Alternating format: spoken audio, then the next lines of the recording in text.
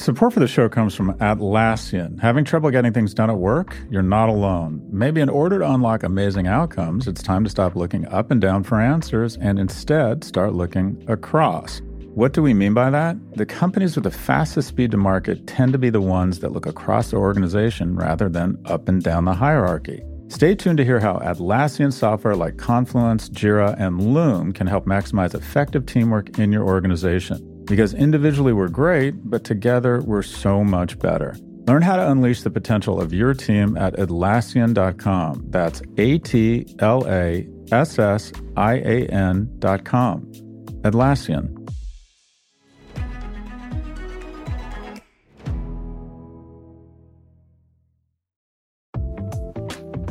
Support for the show comes from Mercury. There's an art to making the complex feel simple. Everything should be in sync, so even the smallest part serves a bigger purpose. Simplicity can transform your business operations. That's why Mercury powers your financial workflows from the bank account, so ambitious companies have the precision, control, and focus they need to perform at their best. Apply in minutes at Mercury.com.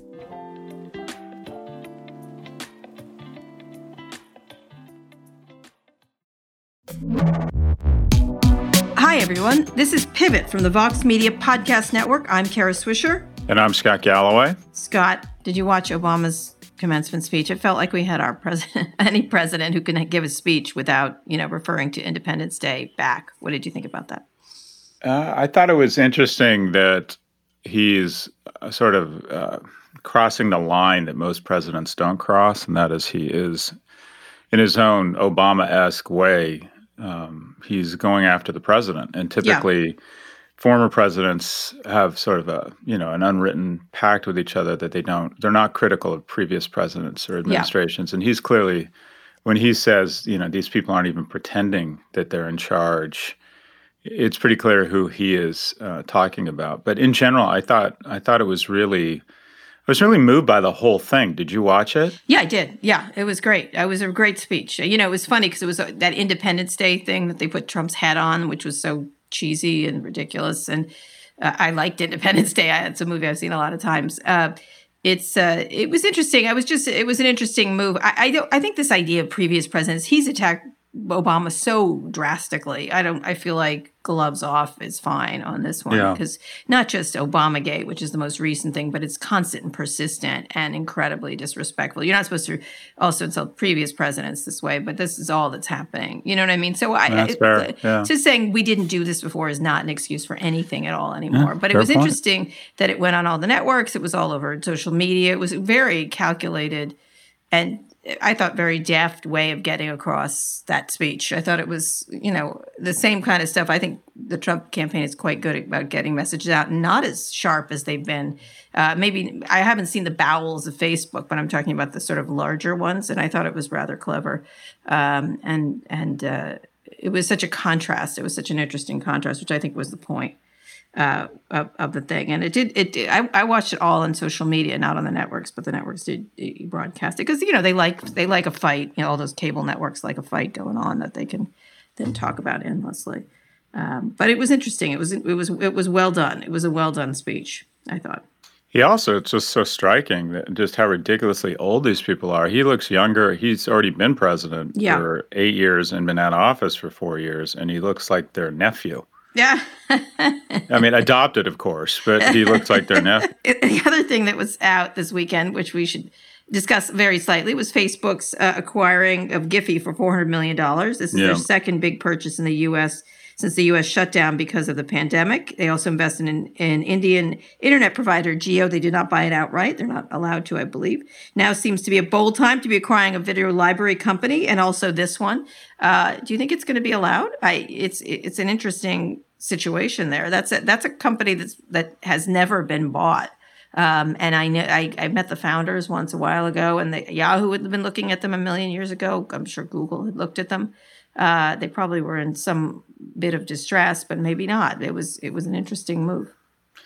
Yeah, it's first off, it feels a little bit weird because don't you think of Giphy? I think of Giphy as sort of in the same genre vein as Wikipedia, almost as if it's a public good. And I realize it isn't, but for some reason it has that sort of PBS Wikipedia feel about it. almost as if it's common, a public source or common source or whatever you call it. What's interesting is I do think it'll probably go through because it's $400 million. And I think the majority of people who regulate these things probably don't really understand what if Facebook is going to start getting kind of these gift signals from all over the internet, which they'll use to understand. I mean, they could do a variety of things. They can anticipate news stories. If the New York Times is all of a sudden pulling gifts on Marguerite Vestager, they have a heads up that, okay, they're working on a story on Marguerite, or there's all kinds of signals they'll be able to get from all across the internet and different players now, which they'll get very good at analyzing to their own benefit. You could also see that they might start copying all sorts of features or way that people handle images by examining how people use GIFs. So, like it's another example. They're going more and more vertical into content, which is interesting. But this is a different type of content, if you will. It's not the end. It's not the end content. It's a piece. It's a part of the recipe. But the whole thing just kind of makes you just go, okay. The whole thing just sort of makes you nervous. I'm uncomfortable when Facebook buys anything. What do you think of this? I think that it might be looked at. I think they'll have competitors complaining because they're embedded in so many places. They have so many partnerships with not just Facebook, but Twitter and a bunch of others. And so, anything Facebook buys is going to be looked at. And it's, they will have so much. What I think it is they'll have so much information about other people's activities. Okay, this is just what the FTC was looking at in these smaller purchases where any of these big companies purchase something and then get enormous amounts of information from it. And this is where they're not crimes, but this is where the real problems are in this space, is them acquiring companies like Giphy. And I think it definitely will be scrutinized, which, speaking of big tech getting bigger or maybe not, the DOJ is reportedly bringing antitrust charges to Google. I'm surprised Facebook is not involved in this, but this is the DOJ. Remember, FTC and the DOJ split up the investigations. The New York Times and the Wall Street Journal are both reporting that the Department of Justice, as well as the state's attorneys generals, could wage an antitrust suit as early as this summer. Both cases would be litigating Google's grip on the online advertising market. Right now, Google makes about roughly 1/3 of every dollar spent on internet advertising. If the lawsuit does happen, it will be the biggest antitrust suit the government has pursued since its settlement with Microsoft in the late 1990s, and the first major move to break up the Big Four. Scott, what do you think about this? And it's interesting you could do this without also doing Google, without doing Facebook, excuse me. Yeah, and that's the interesting thing here is that the order going after Google first sort of intimates or somehow communicates that Google is the worst offender. So there is... What's the longest time offender? But go ahead. It says something. It communicates to the public that, Google must be the worst. So I think timing around who goes first is actually important. But you covered... The analogy here is obviously the DOJ's case against Microsoft in the 90s. I know you covered that. Give us a brief history lesson. Well, it didn't actually end up with anything, right? I mean, it was a big, noisy trial. Bill Gates made a mess of himself at the being deposed. I did not have sex with that woman. Oh, no, wait, that was someone else. No, that was a different one. One. He was in this. If you ever want to go see a really terrible deposition, go look at the Bill Gates deposition in this trial. There was Netscape was involved. People from AOL were involved. All kinds of people about what they were doing. And in the end, it slowed them down is what it did. And I think later different rulings had called into question some of the initial rulings. And I think it was more that it was Microsoft. It's the first time this one tech company is scary for the rest of us and has impact on it. Maybe 10 or less years ago, they had started to look at Google for its behavior and its wanting to take over the search market. There was some noise when it was trying to get the Yahoo search market, when that was a big deal, the percentage of the search market. And then that went away. And the Obama administration really declined to do anything about the growing power of Google. And so I think they sort of didn't do anything. I don't know, there's a boxing term, but they didn't do anything at all. And then now we're here. And so to me, I don't know how you do this without doing the other, because they basically split up the advertising market. And this breakup drum you've been beating for a long time. And so why do one if you're not going to look at the whole system of these things? Does it undercut the case? I'm not a lawyer, but it really is interesting. They may have more ability to prove it. They've worked with companies like Yelp and some others, which have been cross purposes with Google for a long time. That's actually a really interesting point, because I think if you were to try and tackle this, you're right. You need to understand the ecosystem, and it would seem obvious synergy. I mean, a lot of this just comes down to resources, and that is the DOJ and the FTC decided to divide and conquer. They kind of split up the four and said, all right, you take these guys, we'll take these guys, because it's a resource issue. This is kind of the flare across the bow of the battleship saying, all right, we're about to enter a 10-year shooting war. And because this could take 10 years. And we're talking about hundreds, if not thousands of lawyers on either side. And so which is a problem, the 10 years, by the way. Things change so quickly. They do. And also, to be fair, typically when the government kicks off a DOJ trial, it's usually the high watermark for the power of that company. About the time they start calling IBM in front of Congress is when IBM's power begins to wane. So we'll see. I don't think that's the case here. To your point, though, it seems as if 20 to 30% of the research that you would do around competitive dynamics or anti-competitive behavior would overlap with Facebook's anti-competitive behavior. And I agree with you. It seems to me like the initial 50% of their diligence and research should be on the market that is 70% Facebook and Google, as opposed to just Google. Mm-hmm. So I agree with you. It seems to me that they would go after both. I also think it's just strange and diminishes the threat that Facebook, Amazon, and to a lesser extent Apple represent by announcing that they're going after Google first. I think that's just unusual. Maybe there's a reason for it, but it definitely says to the public that Google is the biggest offender when you go after them first. It says that this is the menace that we're most frightened of. This is the one they may be able to prove better. I think that's the issue. So it's interesting that the state's attorney generals are also involved. These lawyers coordinate with each other, obviously, and I think it will be around the online advertising business. And Google is the dominant player in this regard. But then you also, as you know, have Amazon coming in here. I think they'll make that defense. There's other big players. What's I think difficult is how many resources Bill Barr has committed to this, and then so there's always with the Trump administration, what else is going on here, right? What political thing? Now Bill Barr is so tainted right now from a political point of view. It's hard to imagine there won't be some attacks in that direction towards him, and deservedly. And it will take them too long. I think that's one of the issues. Google and others have worn down these regulators, and I wonder where the FTC will come out here. I guess I forget which ones they might be looking at Facebook, I think, and many people feel like the FTC didn't take enough aim at Facebook during that time. There's also a competition, people don't realize it, between the FTC and the DOJ, right?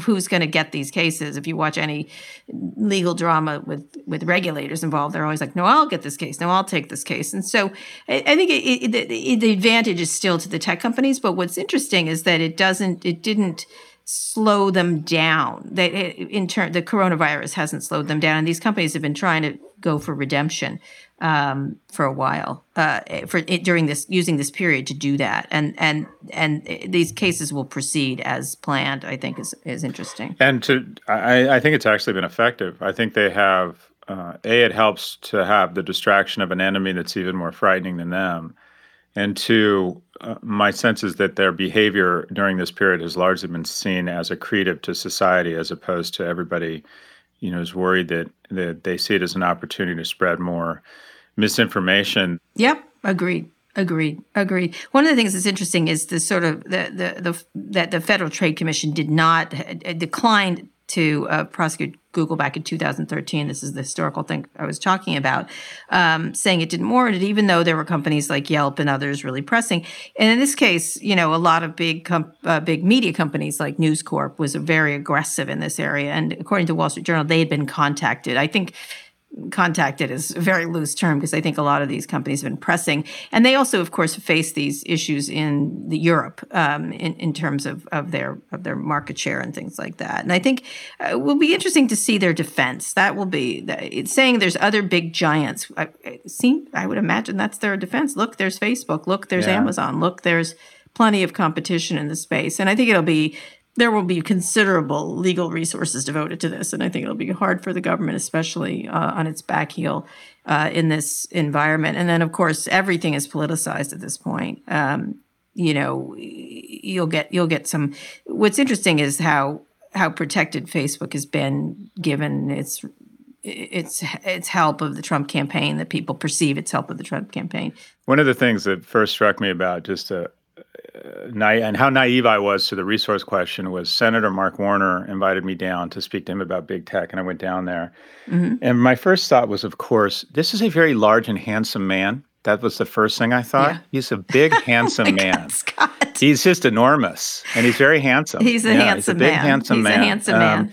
Yeah. And the second thing, he was in there with his legislative aides, who are all, these overeducated 14-year-olds. And I brought it. They said, "Well, what two things?" He does have a very eager well, they all staff. Do, right? Go ahead. They all do. And they said, "Well, what would you do right away?" And I'm like, mandate identity and take away the Content Decency Act and give them, take away these shields, these liability shields. Communications Decency And both of these, Section 230, both of these legislative aides, practically started having seizures, and they said, there's just no way we could take on those two things. I mean, they looked as if they had been working 18 hours a day as is, and they looked at him, they said, Senator, there's no way we can even put out a press release saying we're looking at that, because they knew that if they even got anywhere near those two issues, they'd be overwhelmed, that there would be a shock and awe response from the entities controlled by Google, and they just look so kind of intimidated. Like, okay, you really want to poke the bear here? Guess what? Well, the bear's got a lot of lobbying money. So, the bear is well armed in terms of I think I have talked to DOJ people, high ranking, and they're like, oh,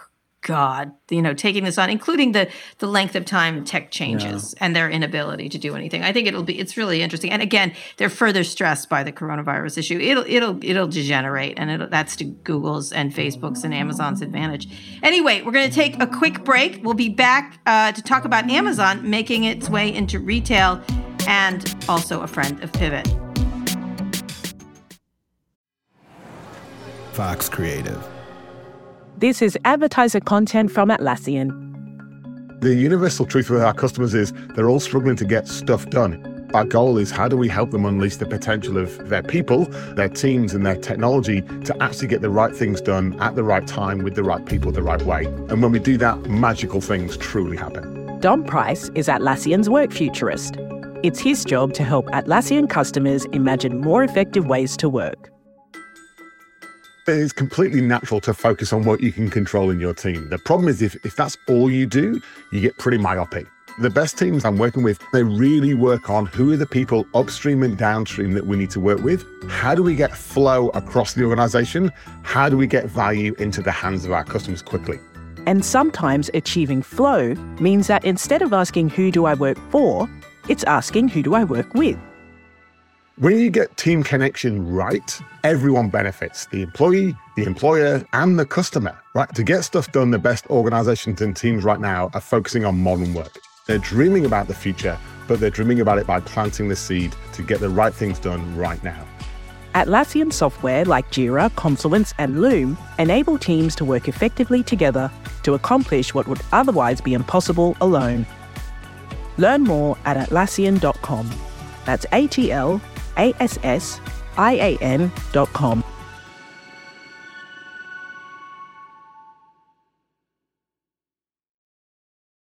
This episode is brought to you by Shopify. Forget the frustration of picking commerce platforms when you switch your business to Shopify, the global commerce platform that supercharges your selling wherever you sell. With Shopify, you'll harness the same intuitive features, trusted apps, and powerful analytics used by the world's leading brands. Sign up today for your $1 per month trial period at shopify.com/tech, all lowercase. That's shopify.com/tech. Welcome back. Amazon is wasting no time in pushing into the struggling retail market. What a surprise. The company is teaming up with Vogue and the Council of Fashion Designers of America to create a new high fashion storefront called Common Threads, Vogue X Amazon Fashion. Okay. Amazon has billed it as an effort to help the retail industry, which has been floundering during the pandemic as storefronts close. But Amazon has had its sights on designer retail for some time. Back in December, in the before times, that's what we're going to refer to it now, Scott, as. We talked to Joanna Coles about Amazon's plans in fashion. Here is a rewind. Clearly, Amazon wants to eat shops, right? It wants to finish off fashion. I do think, though, that fashion's resistance will be that fashion is frequently an emotional purchase, and it's hard to imagine a less emotional shopping environment than Amazon. Clearly, Amazon wants to eat the shops. It wants to finish off fashion. Naughty I am. We should absolutely keep that. That was very good. That was very good. Thank you very much. Anyway, Scott, what do you think? Now is the time we can imagine Amazon becoming an emotional purchase platform? I have an emotional relationship with Amazon, I think, now. I think I feel weirdly grateful. I was ordering something last night and I feel bad. It's like a bad relationship. I feel bad and yet it's good. So what? Yeah, but the emotion and the instinct you feel from Amazon is around your gut, and that is you feel it goes to survival, and that is if you go into your cave with a lot of food, you're going to be fine. If you don't go into your cave with enough food, you die the worst death that has taken more lives than any malady in history, and that's starvation. So you feel smarter, and it foots your survival instinct. The instinct that luxury is supposed to connote is one, an old instinct, and two, a newer one. And the first is that you want to be more attractive to the other sex or the same sex in your case. Hashtag sensitive. Anyways, I don't know where I'm going with that. But basically, the need to procreate is a close second to survival. And our ability. Right. We're having babies now? Okay, well, yeah, but the reason I'm going to buy a Ferrari is I want to pretend I'm younger and spread my seed to the four corners of the earth. And I think that increases my likelihood of spreading my seed. And the reason why most women...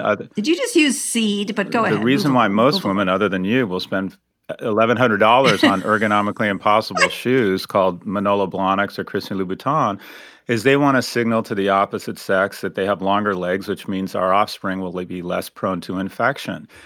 And so this procreation, this need... It's just a shoe, Scott. This need to feel sexually attractive is immensely important. And Amazon, you just don't feel very horny when you get onto Amazon. Whereas you walk into a Birkin store, you walk into a Ferrari dealership, you're like, it's go time. It's time for us to procreate. I never feel that way. The other thing that the newer instinct that luxury has been able to connote, because over the last several hundred years, the only places you found really beautiful, I mean, really artisanal works was in places of worship where God supposedly hung out. So it's instinctive that when you see the slope of the back of a 911 or the mesh on a Bottega Veneta bag, you get stilled and you feel as if you're in the presence of something holy. You feel as if you're in the presence of God. Have people changed? Have people changed? No. Because now, like, the person providing them food into the cave is Amazon. Because it puts, and I don't mean food. It's I need to have my. It puts to utilitarian. It puts to the front of your brain as opposed to the rear of your brain. It puts to smart. Okay, so how does it get in here? Does it buy Condé Nast? What if it? Well, buys it also Condé represents Nast? desperation. Anna Wintour is accessorizing her analog outfit with a pair of digital earrings by saying we're partnering with Amazon.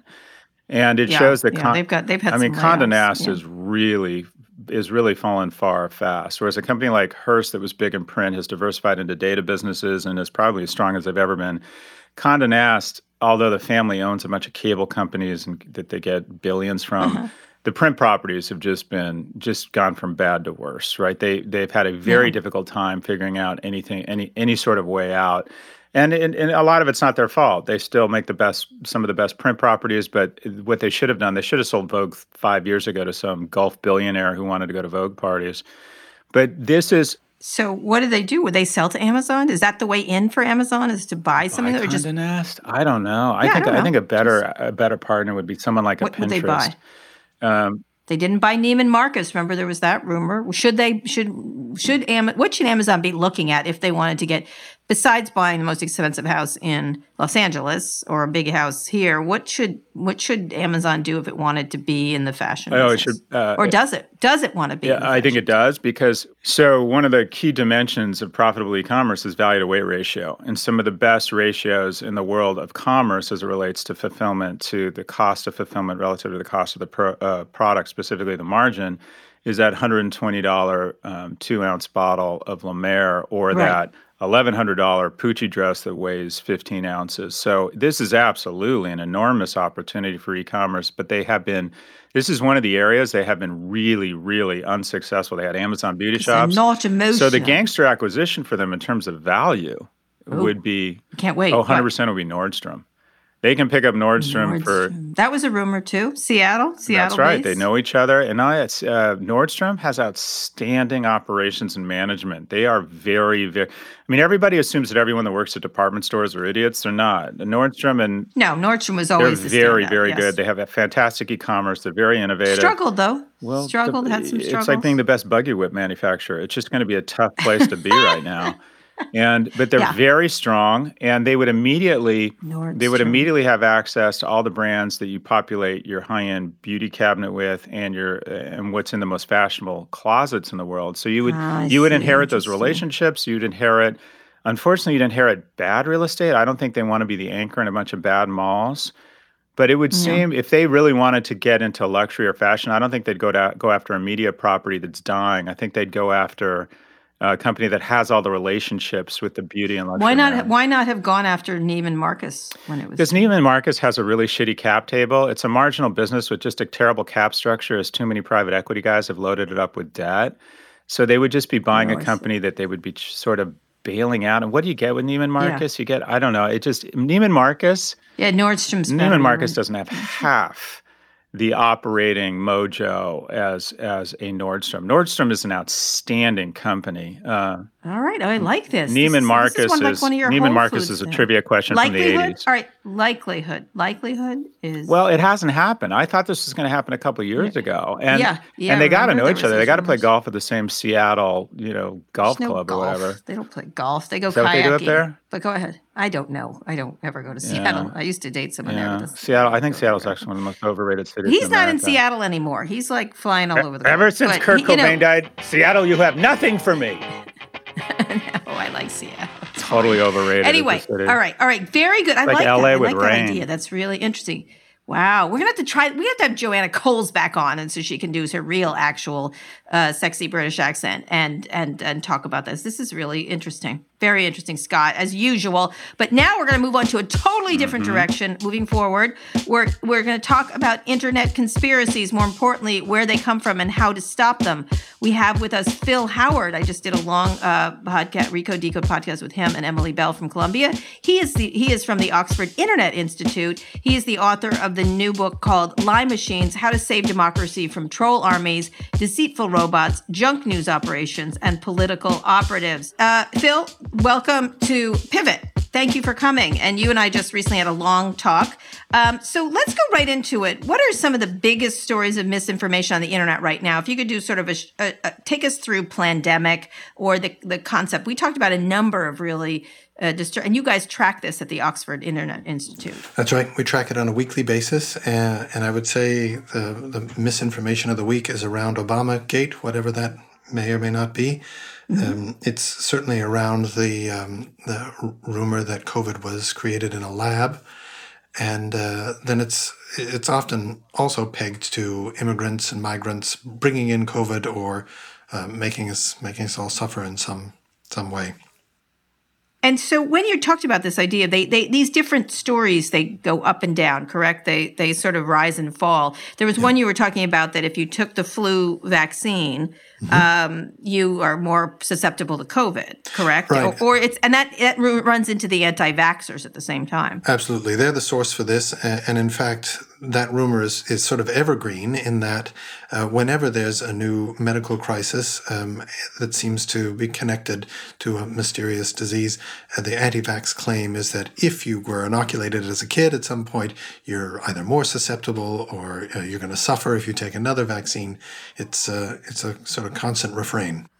And Phil, isn't there, it seems like propaganda throughout history has been required more creativity on the part. If it was a foreign entity trying to damage a country, they had to come up with a narrative and a story and then figure out a way to plant it, promote it. Now it seems like all you need is a credit card because we have so much batshit crazy internally that we just find the most divisive incendiary statements from, I don't know, our president, and then they just, with a credit card, just pour fuel on it. Aren't we the problem? I think you're right. Your instinct is right in that there are dozens and dozens of people who will spend their own money to put together or slap together a website and launch an automated campaign, a bot-driven campaign to push some messages around. One of the most potent forces in all this is a homegrown misinformation lab based in Montreal called the Global Research Initiative, something like that. And long before Breitbart, this was an outlet for conspiracy theories and extremist white supremacist content. And it's a small shop of a guy and one or two volunteers putting out this stuff. I refuse to believe anyone in Canada does anything not nice. They do, but it does from big state actors, right? Phil, talk about sort of the way the way these things move through the system. Well, that's certainly where it goes to scale, right? We've just worked out that the Chinese can reach 1 billion social media accounts in English when they push their messaging. And usually what foreign governments will do is, rather than planting a clearly fake story, they'll turn some fake story that was generated domestically into a question. So was the coronavirus generated in a lab? ? And that becomes the RT story, or that becomes the CGTN headline, except that they can reach hundreds and hundreds of millions of social media users, whereas these small operations that are locally based, they reach tens of thousands.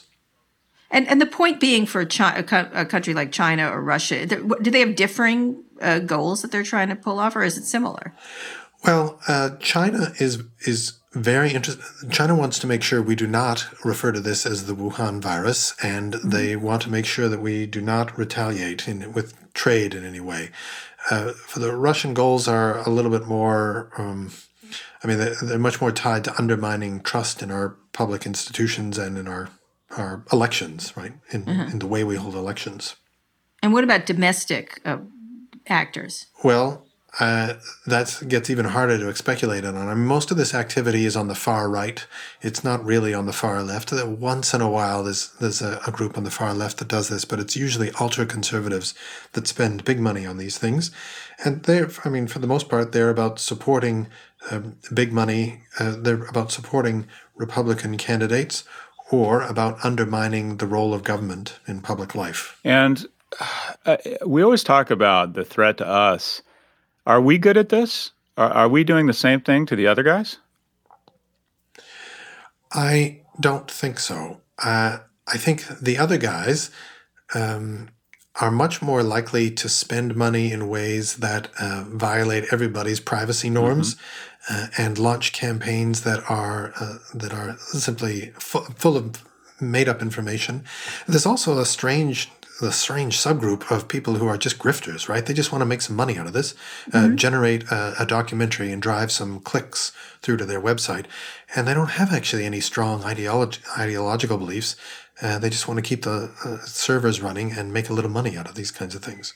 Is that what something like Plandemic is, or is that really from people's feelings? Like, talk about that particular movie and how it's gone around. Plandemic's an interesting phenomenon. I haven't interviewed them. I don't know what their motivations are, but I would say that they're very successful at driving traffic, right? And any talk of a sequel or a follow-on movie or a deeper explanation or a book, right? A book contract, all that stuff is the follow-on money-making activity that seems to be an important part of the reason to produce this junk.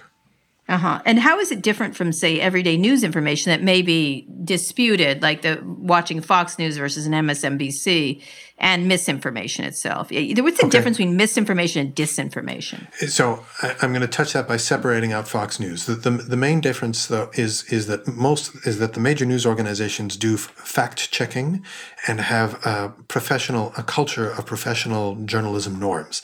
And we don't always agree with them. They're not always applied consistently. Sometimes the fact checking doesn't work. But on the whole, for the most part, most stories get a lot of vetting. And if an editor doesn't like something in the story, they'll spike the story, or things will get edited until they're closer to truths. Misinformation does not have any of that oversight. It's they're creative essays, they're commentary. They're what you and I might see as commentary essays, using the New York Times font or put on a website with the BBC colors. Mm-hmm. As for Fox, they are ostensibly a commentary outlet. I don't know what their fact-checking processes are, but I'd be surprised if they were as rigorous as other news organizations. And what can we do? What can the platforms do? Okay, well, there's two questions. The what we can do question is not forward stuff that we haven't checked out ourselves. Try to engage with the friends and relatives who do send junk. Mm-hmm. Try to consume stuff about COVID. When you say engage, you like threaten to put in a home, that kind of thing? When you say engage? threaten to lock away. No, try your best to have a civil conversation and ask them to check their sources. Right. The threats won't work. So the worst possible situation is if Democrats and Republicans all unfriend each other, mm-hmm. right? And if family members really do de-link, break social media ties and never hear from each other, that would make things much, much worse. All right. What about the platforms themselves? You had talked about the idea that the advertising, there was a lot of heat around political advertising and the lies that Facebook allows versus, and you thought that was not as important as content itself. As the content. Yeah. When we did our work with the Senate Select Committee on Intelligence, we found that the Russians had largely moved on to Instagram. It was no longer, we were doing this work in 2018. Mm-hmm. And so we found the Russians had moved off of Facebook and Twitter, and we're mostly on Instagram. And then we found that overall ads paid for in rubles were a fairly small amount of the content that was placed. It's the organic photos and text written by fake accounts over the course of months by people who are maintaining 10, 20, 30 different accounts. This is the stuff that reaches the most So voters. how do we stop? How do they stop that? Should they stop that? They don't want to at all, I think. Well, I would say that the business model certainly thrives on having exciting, engaging content on the platform. I also think social media platforms like Facebook are designed to bring out the controversy, to get the sensational stories up and out in front of us so that we stay on the platform. They're not designed to promote consensus or to figure out which stories are being widely read by credible sources and push those into your feed. That's not what these platforms are designed to do. So how have they done going into this election? The thing you're most worried about are these content farms that are making these stories that seem credible, like you said, using New York Times font or people thinking it's real information. And if you had to pick 2 or 3 of the worst stories right now, what would they be? Well, certainly the worst is Obama, because it's been created as an empty shell that is allowing several different kinds of actors to put whatever they want into right. it. And I think what makes one of these things successful is when an outlet like Fox will pick it up and turn it into a broadcast story, because that creates links, URLs, that can then go into another round of tweets or into another round of YouTube videos. So, I think the firms have actually been pretty constructive around COVID misinformation. Right, they have. The evidence suggests they're clamping down in creative ways. I don't know that they're going to show that same sense of responsibility when it comes to November 2020. Could they? They claim that the problem is just too big. They throw their arms up and say, as much as we'd like to, or they don't want to. We can't, that it's physically impossible. Or we shouldn't. No, I don't think that's right. It's not physically possible. They could do a much better job sharing data. Mm-hmm. Right now, they share data with journalists and independent researchers that is years out of date, with so many constraints that none of us can actually play with it and figure out what's going on. They have Facebook has a real-time ad library that could be useful to watch if we want to sort of watch things closely in October and November. But no, there are more things. And one of the real problems with social media firms is when they experiment with something constructive in Canada, but then don't run it in the US. Or they play with a platform feature in Australia and find that it works well, but then they decide not to run it in another democracy. And so getting all the democracies sort of up to the same level would be something that they should do. Will they? I don't think so. Not without government response, not without government nudges. I mean, it took a judicial inquiry, a Senate inquiry, 4 years of bad press, constant pressure from journalists and academics saying there's misinformation on the platform, and that's barely got a small number of tweaks, I would say, to the platform to try to improve the level of information that's available. They're starting to spend more money on these kinds of things, but the United States is 250 million voters. That's a big population to help, and I haven't seen a comprehensive help package from the social media firms.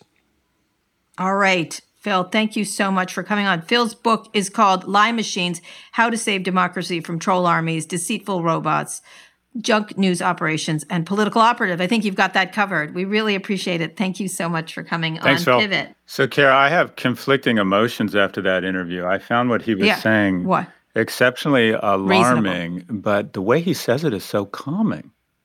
He's very he's a calm guy. Oh, hi, Scott. Hey, sweetheart, we're here to take you to the gas chamber. I mean, that guy's so calm. He's so calm. He is calm. He looks at a dreck all day long and tries to figure out where it comes from, essentially. Anyway, Scott, one more quick break. Okay. We'll be back for wins and fails.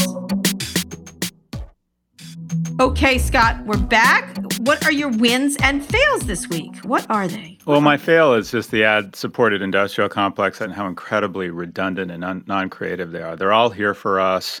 Yeah. They all need to tell us that we're in this together, and then they all I sent you that video. And then they show some guy. We're here to help. Some guy or gal, an essential worker that they're calling a hero. Although it has been a huge source of comfort for me for example, when my son isn't doing well and really struggling, I just yell out, Hyundai, because Hyundai is here for me, Kara. They're here for me. Hyundai, where are you, Hyundai? Do you like the little tinkling music? That was I sent Scott a video of all of them put together. I think Fast Company put it together, but it was like tinkling music, and then later the music gets more tinkly at the end. And we're here to help. Awful. We're in this together. Just what else? Stop it. All these brands. Home, I think they're totally lost. Family. And also, you want to talk about the ad industrial complex just getting the biggest advertisers in the world are all trying to get out of their commitments. Yeah. It's really, you could actually see, and this impacts us. I did a podcast, or I had Sam Harris on my other podcast. And by the way, that guy is very thoughtful. Sam Harris. Yeah. That guy's crazy thoughtful. Him and Fareed Zakaria are my new brain boners. Those guys are incredibly smart. Okay. Anyways, he's doing this paid thing. I wonder if and when podcasts are finally going to go paid, because even the people who listen to us, as funny and as wonderful as our advertisers are, people are just getting sick of it. They're just sick of it. Yeah. That's interesting. Anyways, the ad-supported industrial complex and the ridiculously lame ads, it's claiming that they're here for us. We're family. Yeah. Hope. We're in this together, Kara. We're in this together. Buy our ketchup. We're in this together, goddammit. They're not going to let you down. Yeah, who's your loser? Do you have a loser? So many losers. I still think these openings are, it's interesting. I feel like there's, as usual in this country, there's no plan. We're just sort of winging it. It's sort of winging it. And we eat wings while we're doing it. That's the part of it I like about the United States is winging it. You know what I mean? That's one part. In this case, these openings, I was thinking New Orleans, I want to go out. I'm trying to think of what I need to do in June or July to go somewhere, not here where I am. And I'm in a very comfortable place. But when there's a story about New Orleans opening, would I go to New Orleans right now? I don't think I would go to New Orleans right now. And I like New Orleans, by the way. And so, everything is, people have the same feeling. They're like, and I wonder when that goes away. So I think I want them to have more thoughtful, is there a temperature taker there or something? Are there rules? Is there a place where people don't, I just feel like nobody's in charge here. that kind of thing. And that's and I think we were inundated with information, but don't know what to do. That's what I would. My new Yoda, Fareed Zakaria, had some fantastic information. That is the only program in the world other than Killing Eve that I stop and I go back, and I do it for different reasons. I do on Killing Eve because the set design is so unconscious and beautiful, and the people in it are so beautiful. I just love watching the fashion and the set design and the beautiful. That show's incredible. Anyways, with Fareed, I rewind it because he's just such a clear blue flame thinker, and I like to take his ideas as my own and then spread them across the world. But he had some really interesting data, and that is if you make over $100,000 a year, there's a 60% likelihood you can work from home, and there's only a 1 in 10 chance you've been laid off. If you make less than $40,000 a year, only about 10% of you can work from home, and almost 40% have been laid off. So the kind of we're reopening too early movement, to be clear, it is largely science-based, and you have a lot of epidemiologists, including Dr. Fauci, saying we have to be very thoughtful, i.e. we're reopening too fast.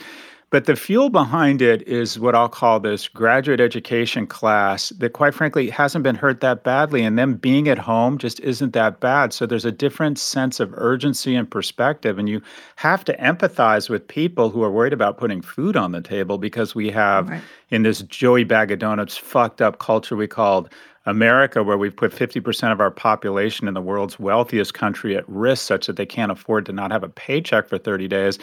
Their attitude is, well, okay, it's easy for the ruling class that disproportionately controls the economy, culture, and government to talk about the need to stay home when you're just fine, but we're not. It's an entirely different risk profile. The calculus is entirely different for one group of people versus the other. And the people who, quote unquote, control the media, control the government, tend to be the ones that are just fine sheltering in place. Yeah. All right. What about you? Win? Oh, my win? I'm just fascinated. I don't know if you call it a win, but so I'm into this notion of when rivers reverse direction. It happened slowly but surely geologically for a bunch of reasons in the Amazon. The Amazon actually changed direction. And then the Mississippi River actually changed direction briefly after a hurricane. But I've been thinking a lot about, okay, if COVID-19 is an accelerant as opposed to a change agent, what parts of the economy do the rivers actually reverse? And the two things I'm spending a ton of time thinking about. Reversal of rivers, not one I would pick for Scott Galloway, but go ahead. Well, that's my pedantic way of saying when trends not only stop, but they reverse. And I think there's two really interesting river reversals here. And that is, I'm convinced, and we talked a little bit about this last week, that public schools might have an absolute sea change. And that is, I'm thinking of it. If you think about, I was thinking, okay, what is the value? You know, I'm public schools all the way through graduate school. I talk a big game, and then I have kids, and of course they're in private school because I can afford it. And you have your intellectual talk track, and then when your kid comes ready for school, you're like, what's the best school? And it's now almost always a private school. And if you can afford it, boom, they're in a private school, and it creates this downward spiral where you not only take money out of the hands of public school system, but you take out the most important resource, and that is parent engagement, right? Because a lot of the parents now in public schools are single parents that don't have the time or the luxury to be as engaged as they would like in their kids' school. So it's been this downward spiral and this continued casting and segmentation of our society. But could you have a reversal in a 30, 40-year trend? Because one of the benefits, and we don't talk about it as parents. I like it. Yeah. But one of the things that justifies $10,000 to $20,000 of that $54,000 Fieldstone or Grace Church tuition is that you get to hang out with other people like you who are more impressive than you, called parents on the weekends. Yeah. And Zoom classes do away with that. You get teacher to kid ratio of 8-to-1 as opposed to 23 or 30-to-1. That doesn't matter on Zoom. So it's really interesting if all of a sudden the points of differentiation get shaved off or sanded down around private school, and there's not that much difference between public Zoom classes and Zoom classes sponsored by private schools. You could see this extraordinary reversal of rivers from the white flight to private schools back to public schools. And quite frankly, it could inspire and catalyze this wonderful upward spiral after the initial overrun of resources of public schools. So I'm actually hopeful that public schools K through 12 might get a shot in the arm. And the other thing is just I like the idea. Migration flows out of cities. We have been culture, creativity, and money have all been migrating into cities for the last super cities in the last 30 or 40 years. And that was the trend. That's been the trend. Could all of a sudden that river reverse? I mean, I think people get tired of it. I have a lot of friends there was a story in the New York Times this weekend about people like where they're going, the zip codes, like yourselves. Yep. And I agree. I've been in the city the whole time. I haven't abandoned the city. I'm in D.C. now. I would have been in San Francisco or New York. Let me just say, for all you people that leave, I'm going. I like my grass. I can't believe I don't live here in this small town. They're not going to last long. I'm sorry. There's something so magical about cities, and I'm a city person. And they're like trying to convince me too much that it's better elsewhere. Whether they're up in a small Connecticut town or Vermont or wherever they are. I like Vermont, and I like people who live there should like living there. But I think there's something wonderful about cities. It throws people together in ways that they aren't used to. I get it. I get why you wouldn't want to be here for this. But when it all goes back, you're going to want the frisson of a city. I'm just going to. I 100% agree. But again, there might be a second order effect in that you won't see an exodus of people who live in cities. You'll see an exodus of people who work in cities. And what I mean by that is the guy or the gal, the investment banker or the lawyer that live in Short Hills or New Jersey or Greenwich, Connecticut that have to be near Manhattan because they work there. And now their company has said you can work from anywhere, and they can increase dramatically their quality of life by moving to Raleigh or to Delray Beach, Florida, where they can all of a sudden say, okay, if I can work from anywhere, I'm going to where there's lower taxes, more sunshine, and I can buy a house near the beach for the same amount of money I have to buy in this, mediocre neighborhood in New Jersey. So there's going to be a migration, I think, of the people who have to work in the city but don't live there. But folks like you and me that are blessed enough to have the opportunity to live in the city itself, I agree. But I think it's the near kind of near city suburbs that are going to just get killed. Reversal of rivers is Scott's positive. Here's my positive. I like that Billions is back, which I'm very happy about. Have you been watching that? You like it? Yes, I always like it. It makes me feel like the before times. I'm like, oh, it's Axe fucking up whatever. Right, so, and there's a lot of porn, rich porn, like they're flying to like one of those internet conferences. Yeah, it's like Succession. It's New York porn. Yeah, they're like jumping out. They're doing whatever they're shaman. They're going to shamans this time. But I like it. That's not what it is. It's my son, Louis Swisher, is on the podcast, Recode Decode podcast. And you know what? My son is friggin' brilliant. He's so smart. He's so reasonable. I am very pleased with. He turned 18 this week. Oh, that's nice. I have raised a fine man. Good for you. Any lady who gets to marry him is a lucky lady. He's a great kid, and if you listen to him on the podcast, I'm so proud of him. He's just great. So you can listen to. I have two tremendous sons, but I'm going to focus on Louis because this is his birthday this week, and I have to say, if you want to hear the smartest kid, he's every part of me that's good, and that's what I like about him. That's nice. It's a nice thing to say. Yeah, that's my happiness. What makes you happy this week? My kids make me really happy this week. What makes me happy? I find myself checking when I say this, but this whole sheltering in place thing, I'm blessed. I have a nice place to live. I'm not economically strained. I saw some photos. It looks nice. I like I mostly like my family, and like I'm really taking stock of mostly. Would you please be nice to your nice family? Your family looks lovely. Let me just say. Family, like these are people you otherwise wouldn't hang out with. That's the definition of family. But look, I'm all of it. I'm really trying to take stock of my blessings.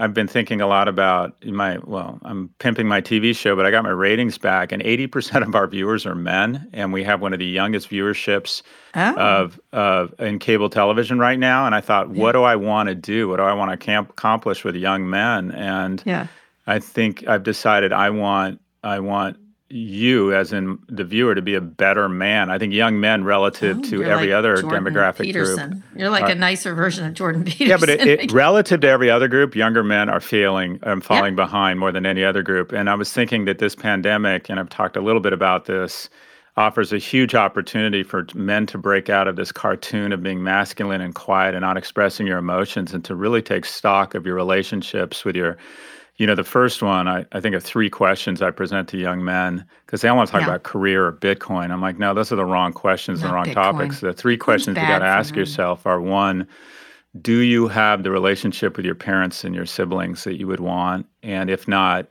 do you need to kind of put the scorecard and the bullshit aside and be kind of the man that your parents hoped you would be and your kids think you are, and express real grace and generosity and start repairing and strengthening relationships? I like it. Scott is Phil Donahue. You are Phil Donahue around of that the current age. Anyone who needs to look that up, look up Phil Donahue. And it's a time for young men. It's a time for young men who, a lot of whom are boys, to pivot to being a man and start taking care of their parents, start expressing affection and appreciation for their spouses and their partners, start reaching out to friends, This is a big opportunity for young men. As usual, we're on the same wavelengths. Well, I have a really wonderful young man. He's now a man. And there you go. I'm very proud of him. Anyway, we should start a cult of some kind of raising young men. I'm in. As long as I'm the cult leader that gets to sleep with everyone, I'm in. No, you just ruined it. Oh, that's enough. That's enough. Come to the dog. No. Reach new spiritual heights. No. Anyway, don't forget, if you have a story in the news you're curious about, do not join Scott's cult and want to hear our opinion Nikes and cyanide. No, don't. And we're there now. Okay, email us at pivot@voxmedia.com. Do not write Scott in any way if you want to join his cult to be featured on the show. Scott, read us out, please. Today's episode was produced by Rebecca Sananis. Our executive producer is Erica Anderson. And special thanks to Drew Burrows and Rebecca Castro. If you like what you heard, please download or subscribe.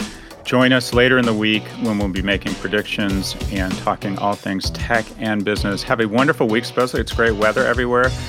Just go out and adore and marvel at what this world is like. And I am not an environmentalist. With a little less carbon and a little less nitrous, whatever the fuck they call it, in the air, and just appreciate Mother Earth or Father Earth. What a wonderful time to be alive. Kara, take care. Have a good rest of the week. Thanks.